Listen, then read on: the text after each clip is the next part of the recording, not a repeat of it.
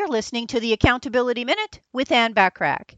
Today we're talking about step number 4 for finding and retaining quality staff, which is to be open to suggestions on potential changes to procedures. Now, if you have a new staff member who looks at some of your current procedures, assuming you have all tasks documented, which most firms don't, and they could streamline them, ask for more details about what they're proposing.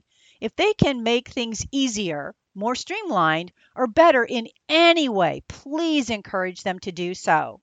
Download my complimentary support team performance assessment so you can customize it for your team and hold them even more accountable. It's a great communication tool. Go to accountabilitycoach.com/support team member progress assessment, and tune in tomorrow for step number 5 for finding and retaining quality staff. Did you know that without effective day-to-day systems in your business, it can actually cost you up to 20 to 30% of your annual revenue?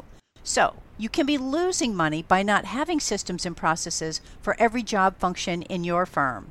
Want more from me, the Accountability Coach? Subscribe to more high-value content by looking for the Accountability Coach podcast, which can be found on most podcast platforms and in most English-speaking countries, and of course on accountabilitycoach.com. I appreciate you listening.